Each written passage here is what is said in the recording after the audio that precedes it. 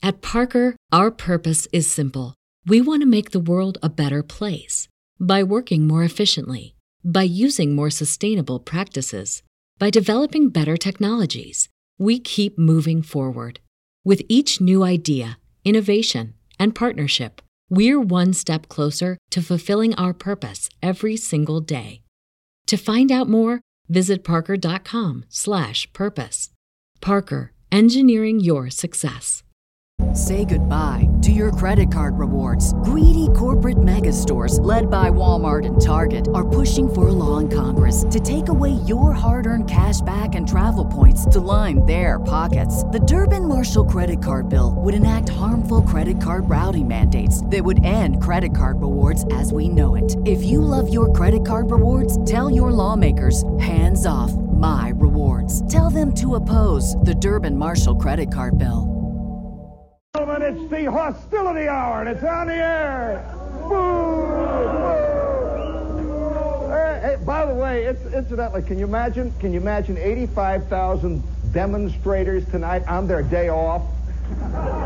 And they're driving around on their motorcycles and in their cars, and they got their transistor radios on, and all of a sudden they hear the sound of a demonstration they're missing. Doggone it! I told you we shouldn't have gone to the beach tonight. Listen to them down there. Let's hear it. Boo! Oh, man, it's great to be alive, isn't it, guys? Well, we're down here at the Limelight. This little hotbed of passion. This little toadstool of anger. It's a toadstool. And that ain't a mushroom, baby. And by the way, did you ever have a friend? Do you ever know anybody who went out and picked mushrooms? He's an ex-friend now, isn't he? He's long since disappeared from our world. But this little toadstool of vibrant life down here is called the Limelight. And it's down on 7th Avenue South in the heart of passion-filled, angry Greenwich Village. And right now, hold it. Do you realize right now over Greenwich Village, there is almost a full moon? And when you can hear the anger already seeping up and down Barrow Street. And you can feel those strange passions oozing up and down McDougal. Believe me, there are some strange passions. For those of you who know anything about McDougal Street, oh, wowie. And it's a full moon, and it's 1965. It's America. You realize that we're doing a remote. 1,000 years from now, guys will be studying New York in the mid-'60s. New York, and particularly Greenwich Village, at this time in history, bears the same relationship to the society at large that Sodom and Gomorrah bore to an earlier group of people. Now, wouldn't you love to hear, seriously, wouldn't you love to hear if they had recordings of the days when Gomorrah was in full swing? Wouldn't you like to hear a remote from Gomorrah? There's a guy on hand. He says, ladies and gentlemen, we're coming to you from the heart of downtown Gomorrah, where the orgies are in full swing, and I'm going to now interview the orgiest on the street. Sir, put it down like that.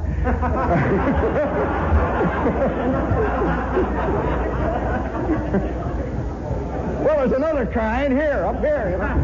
You swing up with the chandeliers. Wouldn't it be sad? Have you ever thought about that? We heard of great sin cities of the past, Babylon. Wouldn't it be sad, though, to have been working on a little hot dog stand and farm 45 miles outside of Gomorrah, and you never heard that there was a party? You never knew about it, And I have a suspicion there are millions of people living out there in nice little hamlets in Jersey. The friendly little Jersey. Oh, it's a lovely state. I just love it. What is there about Jersey? I don't know. What is it? This is just a simple little piece of real estate, that's all. Have you ever thought of the millions of people living out there in Jersey? Indiana. I could testify because I'm from Indiana. Out there in Indiana and Jersey and Pennsylvania, these people who sit on the front porch, they're swinging back and forth. You know, the porch swing, and they can smell the snowball bushes. And once in a while, they pick up a copy of, say, Life magazine or Playboy, and they wonder what all this writing is about. What's this camp art business? And they think, well, they must have invented it. I didn't see none of that at the PTA. No, it must be wonderful to be one of the great blissfully unaware. Well, that's not ignorant. That's just the great unaware out there who think that things are the way they always were. Must be a great feeling. My mother is like that. My mother, right at this minute in Hammond, Indiana, is wearing a red chenille bathrobe. And she's leaning over the sink, waiting for Bing Crosby to make a comeback. Yes, she is. And since this is a hot summer night, and you know, we all of us, every last single one of us, we are a bundle of all kinds of frustrating inhibitions, little bits of knowledge, all kinds of things that go to make up an American 1965, which, by the way, makes him different from a Frenchman of 1965. All kinds of things. And the single most dynamic force in American life is mother. Ooh, gee, I just said the word and you could see all those eyes suddenly flicker. I could just see eyes like that. Don't you feel when I say that? I'll say it again. Mother. Ooh, you hear that mingled boos and yells? Yeah, we're the nation that spawned Tennessee Williams, Edward Albee. We're the nation that spawned a whole generation of mother haters. And at the same time, mother lovers. You can't tell which it is, you know? There's a lot of other words that are used to describe that. Oh, stop it. Well, I want to tell you about my mother. See, I'm a kid. The one thing that all kids assume, and incidentally, we all remain in one shape or another, the same little squirt we were at 5. We are, you know, it's still there. That little squirt that's walking around like this, you know. That little, no matter, even when you see official people, when you look at say, Lyndon Johnson, can you see Lynn when he's 9 walking around like this? Hey, come on, you guys, let's play a little ball, huh? He's there. That kid is inside of every one of us. And I remember my mother. You know, of course, the first thing you think of when you're a kid is that nobody in any other given generation has had any experience in what you are experiencing. In fact, almost every kid who dates a chick at the age of 12, he has a vague suspicion that sex was invented somewhere in his 11th year. And in fact, he invented it. And this is why he's a little sneaky about it, you know. He doesn't want him to find out, his mother, to find out this terrible thing he's invented, see. He didn't want his dad to know this awful thing he invented. In fact, hardly any of us ever can see our mother and father in the back seat of a Pontiac. When they were in high school, you know. Oh, it's a terrible thing. And so we always have a feeling that our mothers don't really know. Well, let me tell you the time, and I was reminded of this because I'm an amateur radio operator. You know what a ham radio operator is? This is a guy that has a little radio set. He knows Morse code, and every night, if he's good, if he really knows his business, he's talking to places like the Ukraine. He's talking to the Antarctic. Oh, yeah, you know. And all the while, the people in the front of the house are sitting around eating bridge mix.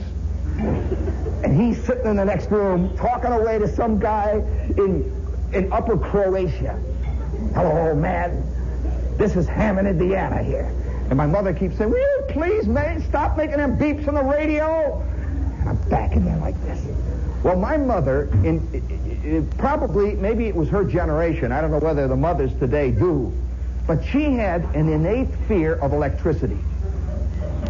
She always used to say, be careful of live wires.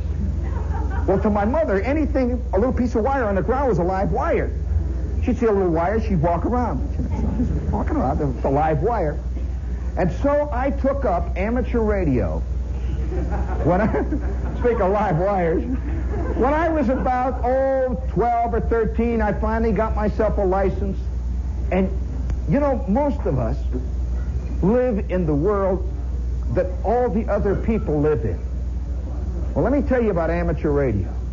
All of a sudden, if you can imagine a 14-year-old kid who has been separated from the herd. All the other kids are out knocking out fly balls, pinching chicks, yelling and hollering, hitting each other. And down in the basement is this little nut huddled over his workbench, winding a coil. Look at him, imagine. He's involved in black magic. And everybody else thinks he's, what's the matter with him? Why doesn't he get out? Look at him, he's getting pale. My old man used to say, will you come out of the basement, will ya? I'd say, okay, Dad. I got the soldering iron going. He said, come on out, we're going to play catch. I said, oh, catch, oh. Already at the age of 9, I'm deep in the heart of quadratic equations. I'm working with Kirchhoff's law, and the old man can hardly read the Chicago Tribune, His idea of higher math was Luke Appling's batting average. Which he could never figure out how they did it either, And so I'm a kid who begins to feel he's really superior to everybody around him. As witness all these kids here. You never saw a snottier bunch in your life, did you? Look at them. Oh, yeah, the kids walk around, and boy, they're really on top of it. And this is a product of being 15. The on top of it kid. And so I would literally just survive through family visits. You know that kind of thing where Aunt Min comes over and Uncle Carl, and they bring out, and they bring out the potato salad and the weenies and the hot dogs, and they sit around and they say, why don't you kids go out and play? And I stand around with my cousins, and all the while, in my brain, I'm working out 600 ohm feed lines, and fantastic stuff, see. And continually, my mother kept saying, will you get out of that front bedroom and play? I said, all right, Ma, all right. All right, Bruner, throw me the ball. Hey, Ma, I'm playing. Bruner, throw me the ball. All right, Bruner, catch it, you lout. Into the stickers. 10 seconds later, I'm back in there. I said, well, Ma, I did play with Bruner. He's looking for the ball. It's in the stickers. All right, that's the superior kid. In fact, I was really, there's nothing that is more debilitating to a future adult than to be a kid who learns everything in 30 seconds. Whose mind is that kind of steel trap, balsa wood mind that can immediately engulf all of algebra in 5 minutes and forget it in 3.5. Oh, yeah, I got A's, straight A's in school, They'd say geography. I said, oh, yeah, geography. I'd look at it, and instantly I got an A. Do you know today I can't even tell you where South America is? I'm serious, and math, I don't even know how to add. And yet I got straight A's. So I'm this snotty, superior kid. And my old man is getting bugged. There is nothing more debilitating to an adult, a father type, than to have a kid who, that great communist idea of the great leap forward? The kid has leaped 7 generations forward. And already at the age of 8.5 is a PhD in his own mind, And so the old man used to always try to knock me down. We're sitting I'm always sitting in the back like this. See? The old man is driving along. He's got the He's got the Graham page going. He's shifting gears, you know. My old man, by the way, was a born straw hat wearer. Got big glasses, you know, looking out, kicking around. I'm sitting back there. Oh, that poor old klutz. Oh, boy, you know, I'm looking around. And once in a while, the old man says, I bet you can't tell me how much I'm averaging to the mile on the gas. I say, why, yes, Father, I can. You were averaging 13.938 miles to the gallon on this tank. Silence. He has figured it to be 18, and he's not going to argue with the experts. Smart. All right, smart guy, what kind of car is that? I'd say LaSalle. V8 LaSalle. He'd say, it ain't, it's a 6. That's what are you talking about? It's a V8, Dad. It is a V8. I saw it. It's all right. Well, the point of telling you this story is that there is a moment in each one of our lives when we begin to realize, sometimes cataclysmically, that there are forces bigger than even Miss Shields. That even bigger than you, being this big, hot, hip kid. All right, you got the scene? There's a great word I wish I could use on the radio. This little smart, you know what. It's 3 letters. He's a smart, you know what. And that's me, see, I'm walking around. You know, and I've got the whole neighborhood organized. I'm growing worms in the basement. And at the age of 12 and a half, I'm earning more than my old man ever earned in his life. I got the greatest worms in the neighborhood. They're buying night crawlers from me. I've got a paper route, and I've already worked out a mathematical way where I can make more money than the guy who gave me the papers, off the papers, you know. So I'm playing it cool. Incidentally, at that point, I bought a new bicycle. My old man never owned anything in the transportation world ever in his life. New. He even had used roller skates when he was a kid. And here I am with this new Elgin bike. I bought and paid for it. The chrome fenders, you know. Hi, old man. Hi, Dad, you know. And he's out there polishing his old used Graham page. Had about 19 owners. And only at this stage do I realize how he must have hated me. In a subtle way. Okay, you got the scene? All right. The reason I was reminded of this story is because I am riding on the way down here to the studio tonight, and I see the little flicker in the distance. Did you see it over Jersey? A little flicker of heat. Oh, shut up, will you? Gee, the slope foreheads are with us tonight. In Indiana, they call them round haircuts. In Trenton, they call them something else. And be careful, I know the words. Oh, shut up. All right, take them out. I am driving along 7th Avenue, and I see the flicker of heat lightning. And I am reminded, there was a little twinge of fear in my guts for one brief instant. And I'm reminded of that great moment of education that happened on a night just like this, in July, by the way. This is an evil month, you know. Anyone born in July is a Leo. You know what is a Leo? That's a lion, man. And be careful, I am a Leo. So I'm this kid, see, I've got it all going for me. I'm a Leo. I've got 75 watts, full pouring it into my antenna, and I'm on 20 meters CW. All of these things my family didn't even understand the remotest about. I'm sitting in the front bedroom, my shack. It's a quiet July afternoon, and I'm on CW, you know, code, and I'm sitting there working away. I'm 14, 10 feet tall, freshman in high school. Esther Jane Alberry was just on the edge of the horizon, you know, who knows? Maybe tonight, you know, that whole scene. I have been eating Fleischmann's yeast now for over a year and a half. I've got my pimples under control, you know. You know, the whole scene, I've got $1.50 in my pocket that was mine.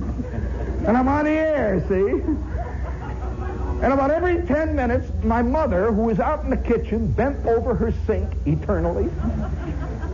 And the sink is making that sound that sinks made since time immemorial. That sink is going, and she's bending over it. Every once in a while it would go, wah, and spit up Mrs. Bruner's apple cores from next door. We always got Mrs. Bruner's coffee grounds through our sink. And my mother would get so mad she would stuff ours with coffee grounds and then pour water in it and put it down and you'd see it squirt out of Bruner's sink. She said, Mrs. Bruner, how do you like that? So the sink is gurgling away there. My mother's got egg on her lapel, you know, with this thing. And it was like a tick. It was like a tick. She kept saying, be careful. Be careful of the live wires. She knew I had a lot of wires out. That's all she knew, you know. And I had this antenna up on the roof, which I had put up under tremendous battling. I had convinced my old man that we should put this antenna up. It had a great big wire, and he kept saying things like, well, gee, I don't know, wires up on top of the roof, that's live wires. I mean, it's burning down the house. No, I said, oh, Dad, come on, you don't understand these things, Dad. That's just an antenna. You put it in RF, no problem at all. It's all beautifully insulated and all that. You just let me handle that. You help me, Dad. Well, he finally did it. And so here I'm in there in the front bedroom working my rig. And I'll never forget it. I'm working a guy in Denver. Now, why Denver? I don't know. It's just imprinted in my mind. It's hot. You know the kind of heat we had here today in New York? The humidity, a kind of sitting down on top of your heat. Well, listen, in Indiana, you have to multiply that kind of heat by about 35. An Indiana July afternoon with the clouds hanging over the horizon with the flickering heat lightning is the kind of heat that is generated by a 280-pound lady sitting at a camp chair at a picnic. You know, it's just like a big fat old lady sitting down on you. You know, she's just kind of a nice lady, and here I am, I'm sweating, pouring off of me, and I'm feeling the fantastic surge of life coming out. And off in the distance, way off by the steel mills, over on the other side where the lake begins, you could hear the rumbling of heat lightning. You know, the kind of just go... We don't see much weather like that in New York, but out in the Great Plains, oh boy, when those quick thunderstorms come up, it's exciting. Boom! There was a little breath of air came in through the window, cool breath. You know that feeling that you get just before the big rain? It just whew. And I could hear my mother saying, be careful of the live wires. I said, oh, Ma, will you get off my back? I'm having trouble hearing them. Hearing who? I said, you wouldn't understand, Ma. Now leave me go. And I'm working with her. And she walks into the door and stands there for a minute. She says, don't talk that way to me. How many times? Can you remember as a kid being said, don't talk that way. I'm your mother. I said, all right, Ma, all right, okay. I'm sorry, Ma. Then she goes back to the sink with her Brillo pad. I will see my mother throughout all of my life huddled over a sink with a Brillo pad, fighting the fantastic fight of the coffee grounds all of her life. Well, I'm playing it cool. I'm swinging away there, and that storm is coming up. And right next to me, now you got the scene? I'm sitting at my operating desk, which was an old table that my grandpa had. And right next to me is a window, like so. This is a frame house. You know the kind of frame house that a typical Midwestern house with a great big porch out in front, the snowball bushes. And on top there's the attic where all the junk is stored. You know, that funny smell in the attic. And above that is my antenna. You got the scene right above my head. My feed lines came down right in the window, up to the rig. I'm sitting there. Every 10 seconds, my mother comes to the door and says, watch out. Be careful of live wires. Live wires, Ma. I invented live wires. Got the whole thing going here, working away. And I'm talking to the guy in Denver. Little thunderclap out there. Little breath of cool air comes in. And I stand by. I say, okay, old man, okay. I'm sitting there and I'm waiting, copying. I feel another breath of fresh air, cool air.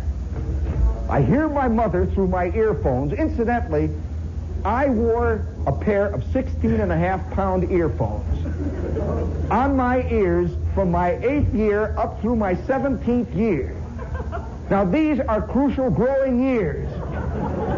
I grew up with a 16-pound weight on my head. I was born to be 6 feet 7. Look at me now. Boy, I'll tell you, trim, lightweight phones indeed. So I'm sitting there working this thing away, and I keep hearing through the earphones, and I hear through the sound of the code my mother's voice. Be careful of live wires. Yeah, Ma. Be careful of live wires. Yeah, Ma. Be careful of live wires. Yeah, all right, Ma. When all of a sudden, instantly, just in a fantastic moment of revelation, I was like hanging in midair, when suddenly, boom, a blue flash. I shake myself, but I am no longer sitting at my desk. I am under the daybed, 30 feet away. There is a blue haze of ozone hanging over the entire surround. I can see a lick of flame coming out of the front bedroom. My antenna has been ionized. I'm staggering around. My mother shows up in the door. She says, be careful of live wires. I said, what? I didn't know what hit me. A bolt of lightning had hit my antenna, and seeing a soft spot had come right down my 600-ohm feed, wiped me out completely, and then had gone down the drain pipe, made a quick jump over to what we called our hot air register, blew up the furnace in the basement, came back up again, pushed the side of the wall right out, and left to go to Pittsburgh. You never saw more chaos in your life. The side of my bedroom was pushed right out like a truck had hit the wall. And my mother didn't know what happened. She's out in the front there over the sink, she heard this fantastic explosion. And she comes running back and she says, I told you about the live wires, and turns back. And I'm standing in front of the hole in the wall. The whole wall was cracked. Remember when you were a kid and you broke a window and you thought you were going to die? I had blown up the house. There wasn't a window left on the whole side of the house. I'm telling you what happened. The foundation was pushed 18 inches out. We had a new room in the basement. And I'm standing there trying to protect the whole scene. Oh my God. Oh. And there was nothing but blue flames flicking out of my equipment. It was just ionized. Little pieces of copper were all over the walls and the whole thing. So, what now? Well, I better fix it. I get up my Sears Roebuck 15-watt soldering iron, and I realized that somewhere, someplace, some gigantic mailed fist had come out of the sky and wiped out this smart kid. Well, I was scared to death. I was just out of my skull. You can imagine that. And my fingers are burnt. My ears are sticking out at right angles. I had absolutely no hair. It's funny, I had 3 eyes for months after that. Just recently, the third one grew out, but I had 3 eyes. My feet were webbed. It burnt the tennis shoes right off my feet. You should have seen my BVDs. Boy, this lightning had written obscene words all the way down my backbone. I'll tell you, it was fantastic. I had just escaped. And speaking of obscene words, what radio station is this, friends? Oh, come on. Very good. Oh, you sycophantic crowd. Well, I am scared out of my skull. Now, all of you know this feeling of having done something really rotten, terrible. And I am worried. And my mother is still in the kitchen. And I'm back there with the wreckage. And she begins to smell it. She could smell that ozone. She could smell the blue flames. She could probably even smell my fear. They say that when you are truly afraid, you begin to exude a very primal scent. Well, I was exuding it. I'll tell you, dogs were howling for miles around. Boy, am I scared. This is a true story, incidentally. It's still a legend out there. Well, there I am, and all of this took place in about, I'd say roughly, 30 milliseconds. And for that instant, nobody in the neighborhood even moved. And then they began to pour out of the houses. I could see them coming out all around. I look out of the window, and there's Mrs. Bruner out. She heard the big thunderclap, you know. Mrs. Stryker across the street is out there with her flit gun, you know. She's walking around, you know. You never know. You never know what's going to come out of the sky in Indiana, I'll tell you. She's walking around out there, and Mr. Scott is out looking around, the old guy with the glasses wandering around. Ralph Bruner is crawling out of the privet hedges. He's been drunk since last January. He's crawling, what happened? What happened? He figured they were calling him to work, you know. Well, I am scared. Oh, my God, what have I done? What have I done?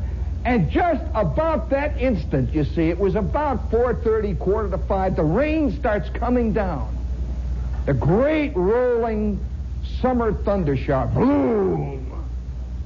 And just as the rain came down, I could hear the sound coming up the driveway. The Graham Page. Woo! Just like that, you know. Woo! The old man had a great way of going up to the garage. This was his way of going over the horns. He would come up at full speed on the gravel, and just at the last instant, he would downshift. He always saw himself as Wilbur Shaw, without portfolio, you know. And I'd hear that car, boom, and he'd slam the door. I thought, oh, he's coming. It's the old man. He was incidentally the Supreme Court. All of you know that phrase in your family. Almost every family has it. You just wait till your father gets home. You know that phrase? That is also comes with another one that goes like this. I'll tell your father. And you know, no wonder the poor old father is hated in America. He is just the simple, you know, can't you see millions of simple tools arriving home, you know, coming home? All of a sudden the wife says, go get him. Go get him. He says, what? Wait a minute. She says, go get him. And the next thing you know, he's got to put on his mad face, you know. He plugs in his little red eyes, you know, gung, gung. He puts in his fangs and says, hey, give me here, Charlie, bang. Then he goes back in the kitchen. What did he do? What did he do? Just you should have heard what he said about you. He said, what? Well, you know, we got that kind of scene going at home. You know, the old man is driving up to the house, and he was a very quiet, meek guy. You know, he never hurt anybody all of his life. But when he got the word in the kitchen, I'll tell you, it was like Typhoon Diana. And so I hear clunk, clunk. Oh, gee, I'm trying to straighten things up. The wall, believe me, you never saw anything like it. Right from the top all the way down was pushed out like a V. It was like the prow of a ship. And you know, we had this we had this crazy wallpaper, you know, with the geraniums, you know, mother wallpaper, you know. You know, with the little vines crawling all over it. Well, it cracked right down through the jungle there. And you could see all the vines were withered and seared, and now there were little King Kongs looking out. It was fantastic. Oh, broken. I'm scared. Oh, gee. I hear him out there. Bang. He slams the door, and I hear there was foot coming up, you know. It's raining. I hear, hey, I'm home. Oh, Wowie, I'm home. Hey, I'm home. You know, that happy daddy sound, you know.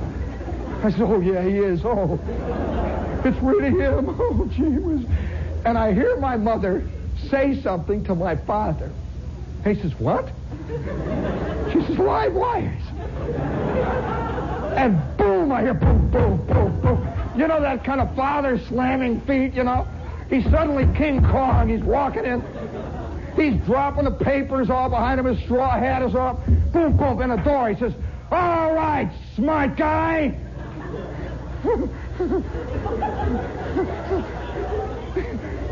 The pictures were all cracked, you know. You should have seen the drapes that were hanging in little shreds, you know, little pieces. And we had these rings, you know those rings on the drapes, the brass rings? They were all figure eights, you know.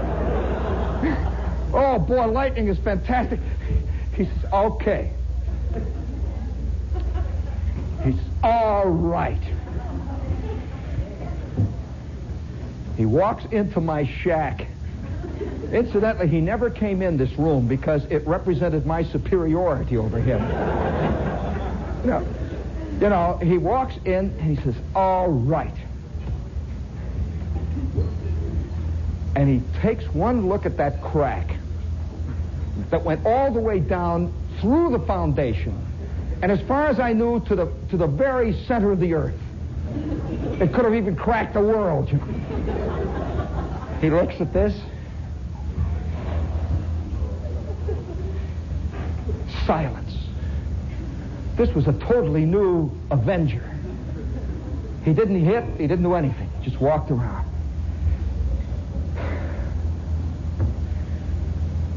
He looks at me and he says, how did you do it?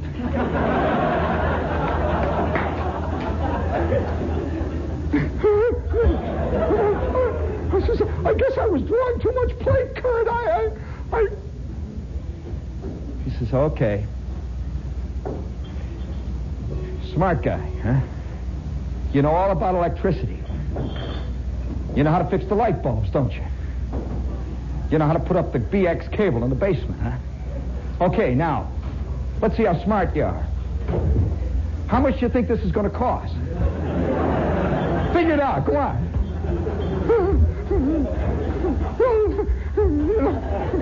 He's being serious. He says, all right, mathematical brain, figure it out. How much? See, new foundation. How much do you think that'll be? Maybe 20 cents, 35 maybe? I see. Oh, you can fix it for $50. I see. All right. Now, what about the roof? It's cracked all the way up past the attic. There are no shingles on the house all the way back to the garage. You figure how much? Oh, 60 cents for that. All right. Oh, I'm scared. I'm scared. I'm sweating. And now he comes over to my transmitter, which was ionized. It no longer exists, you see. There's just a few little charred sticks, little piece of a chassis there that's been melted down.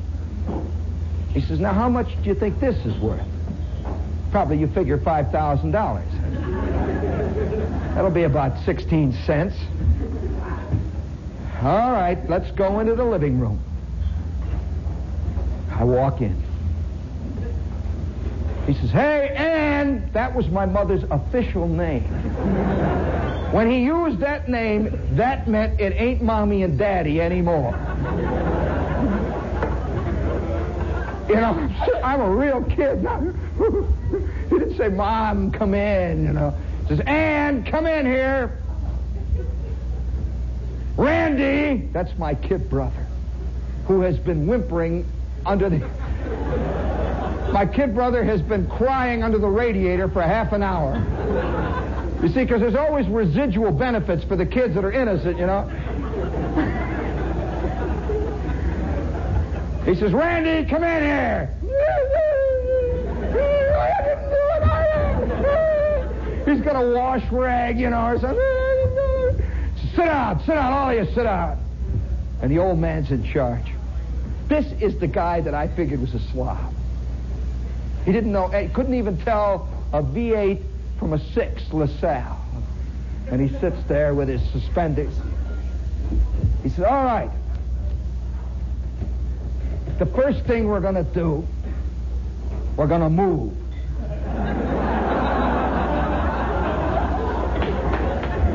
You see,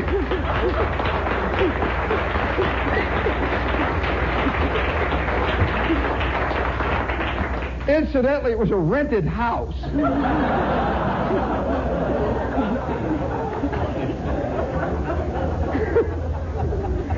I tell you, so help me. He says, we're going to move tonight.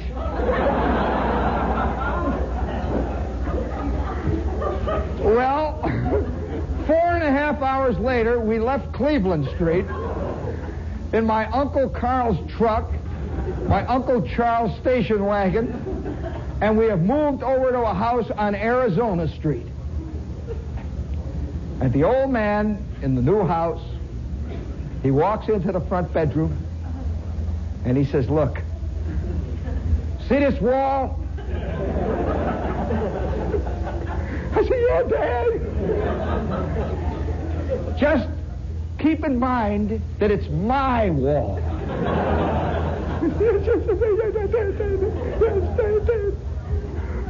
Well, you know, I'll tell you a funny little postscript on that story. About 2 or 3 years later, I'm sorry, 2 or 3 years ago, I take one. You know how all of us occasionally drive back to the old neighborhood to see what the neighborhood's like? You ever gone back to your old neighborhood and notice how everything is little now?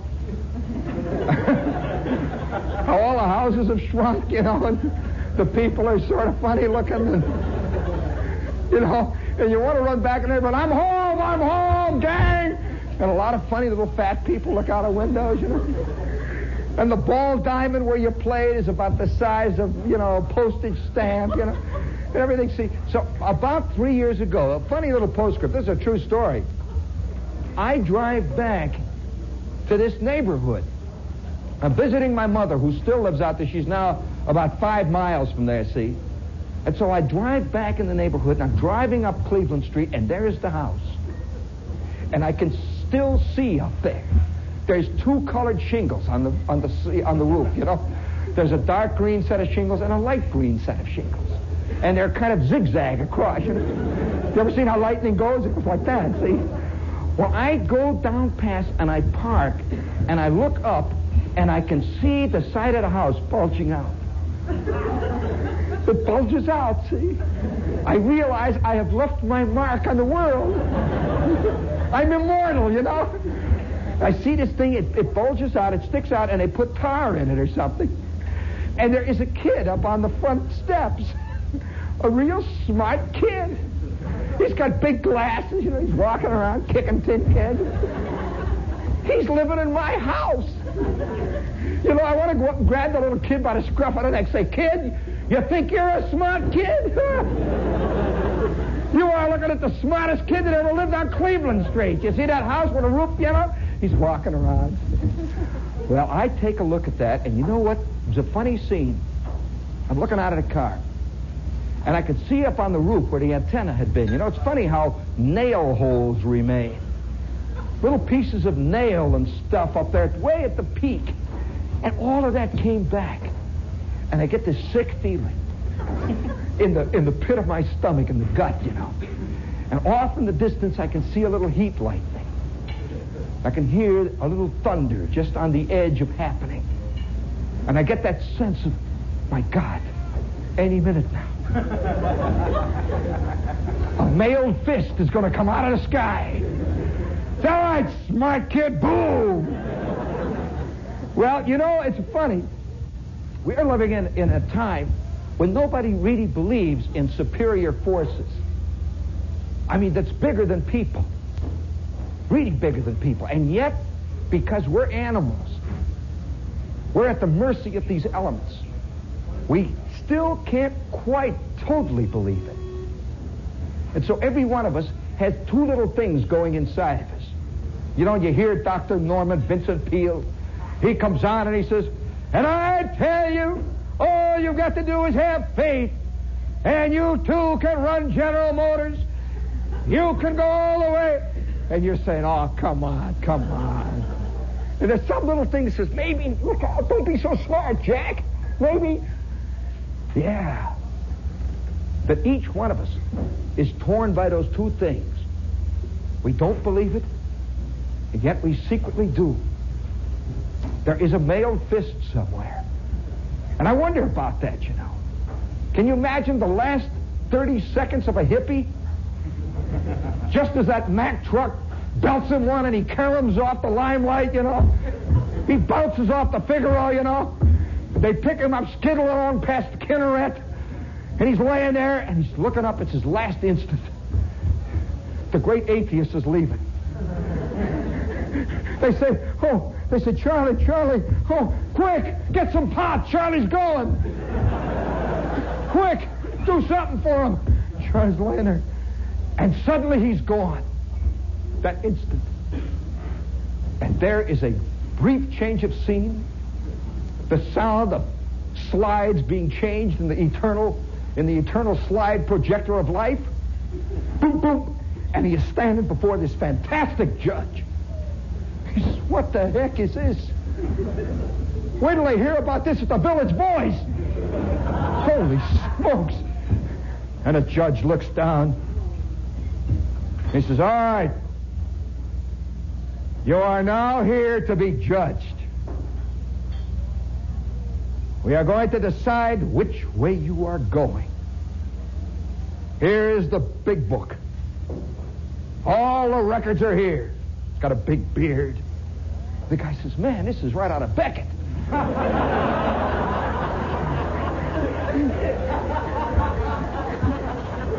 Wow. Go, Dad, man. What a character bit. This is fantastic. Existentialism, huh? We are now about to judge you. Let's see. Did you or did you not know a girl named Barbara? He says, Barbie? Oh, man, I'll never forget one night I turned her on. Oh, wow. He says, yes, we're here to talk about that. Let's see. You say you made underground movies, huh? Yeah, oh, wow. And 30 seconds later, they press the button, and he's in heaven. It turns out that he hadn't sinned at all. Can you imagine the fantastic disappointment?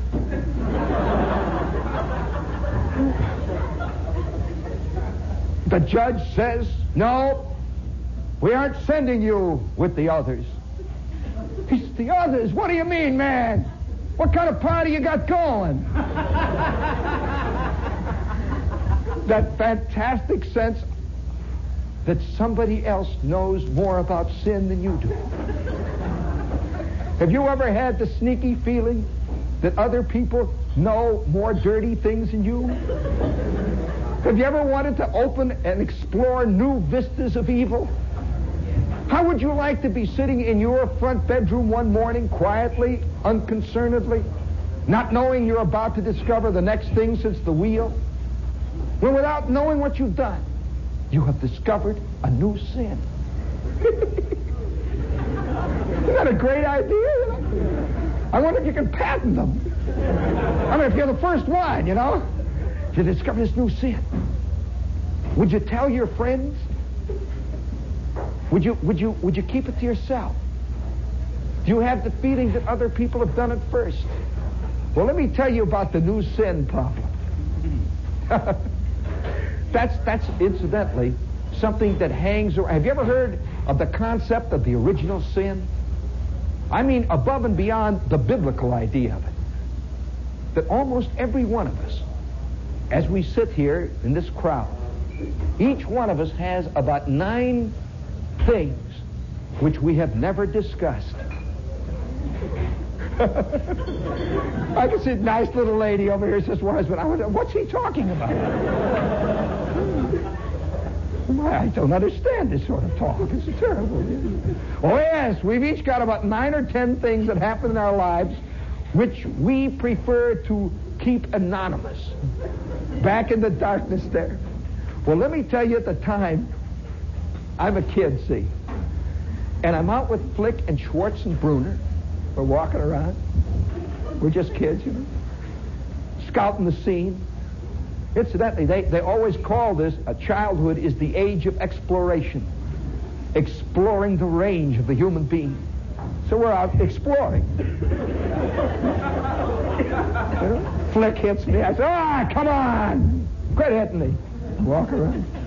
When suddenly we came up against our first concept of original sin. They were building a new house. Have you ever walked past these places, where you see the house is in framework? It's all wood. And it's got big barrels of nails. And there's big bales of great stuff like shingles, 2x4s. Well, there had been a slight rain, and the carpenters weren't on duty. Now, these were 4 very, very honest kids up to this point. Walking along. There's a barrel of nails. Schwartz says, let's get some nails. Flick says, no, let's get some shingles. And I say, no, I'll tell you what we're going to get. Let's get some 2x4s. We'll build a shack. Quick, Bruner, go get your wagon. Bruner rides back with the wagon, and we're stealing the stuff and swinging it. And we start taking the 2x4s off of the house. We're taking the house down, It's throwing them down. I'm hanging up there on the top, throwing stuff down. And we've got a gigantic load. We have already taken 2 loads away. And they're hidden in the woods back of Flick's house. We got a 3-room house already back there, see? Cape Cod, by the way, in case you're interested. And so we're working, got a great big pile. And there's that wonderful excitement of doing something rotten. That excitement of really being illegal. That excitement of sneaking and looking through somebody's medicine cabinet. You're in the John, you're looking through stuff. And they're all out there playing pinochle, you say, holy smokes, what is this? Take 1 a day? In case of severe paroxysm, holy smokes, which one of them has fits?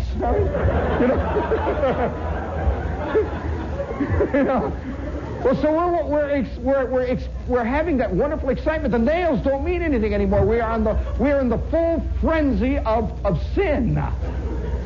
Eyes bulging, sweating, yelling.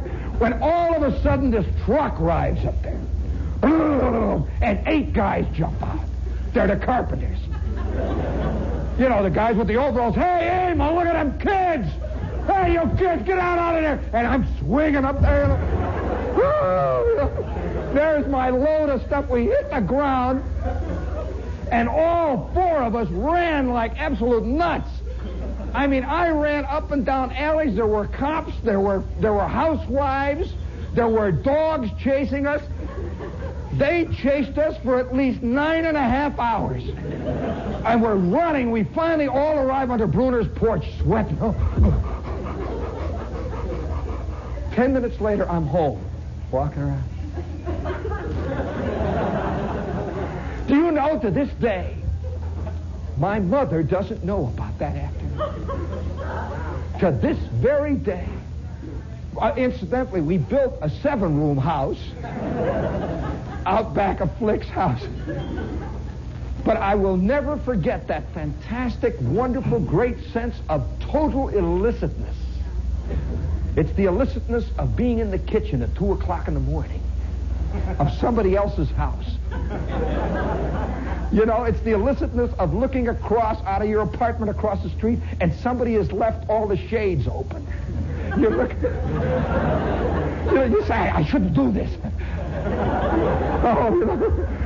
Oh, speaking of the illicit, do you want to explore it further in the next half, gang? Who's for sin? Hey!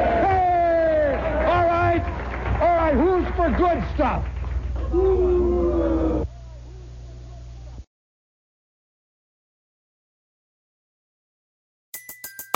Everybody in your crew identifies as either Big Mac Burger, McNuggets, or McCrispy Sandwich.